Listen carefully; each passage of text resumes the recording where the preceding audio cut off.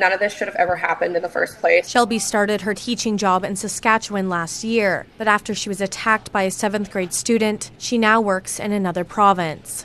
I was repeatedly hit and kicked in the upper body and the head by the student, and I was told it took several staff members to get the student off of me and be able to restrain them. I was taken to the hospital by ambulance during the school day, and I ended up being treated for a severe concussion and a broken nose and had other bruises on my body. After this, I stayed in a state of shock for about a month. I wasn't really able to process what had happened or how severe it was. I ended up working with my doctor and my physiotherapist for 3 months following to help with continued issues with my concussion. And still today, I have to work with my different therapists to help me navigate the anxieties that I have in the classroom. And it took me quite a while to become comfortable teaching in a classroom by myself again. Shelby says she doesn't blame the student, but rather the education system and lack of funding from the government. As of right now in Saskatchewan, there's not a system in place for teachers to even report when they're involved in a violent incident within a school. STF President Samantha Beacott stood by Shelby on Wednesday morning.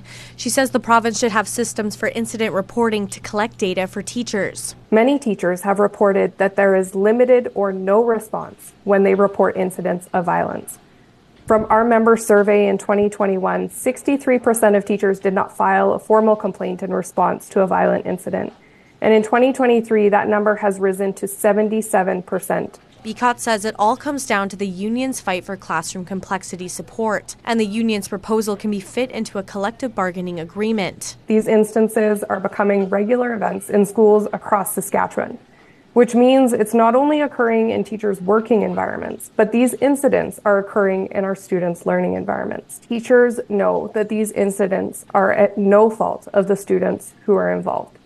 Violent incidents are a symptom of underfunding and are a clear sign that there is not enough support for students or teachers in our schools. Deadlock negotiations between the province and the union on funding have led to teachers picking up signs and getting back on the picket line. We'd be happy to be able to get back to the bargaining table as soon as the government trustee bargaining team provides us with confirmation that they have a renewed mandate and they are able to negotiate with teachers. Beacott says if that doesn't happen, the union will be looking at implementing even more job action. In Saskatoon, I'm Holowaychuk.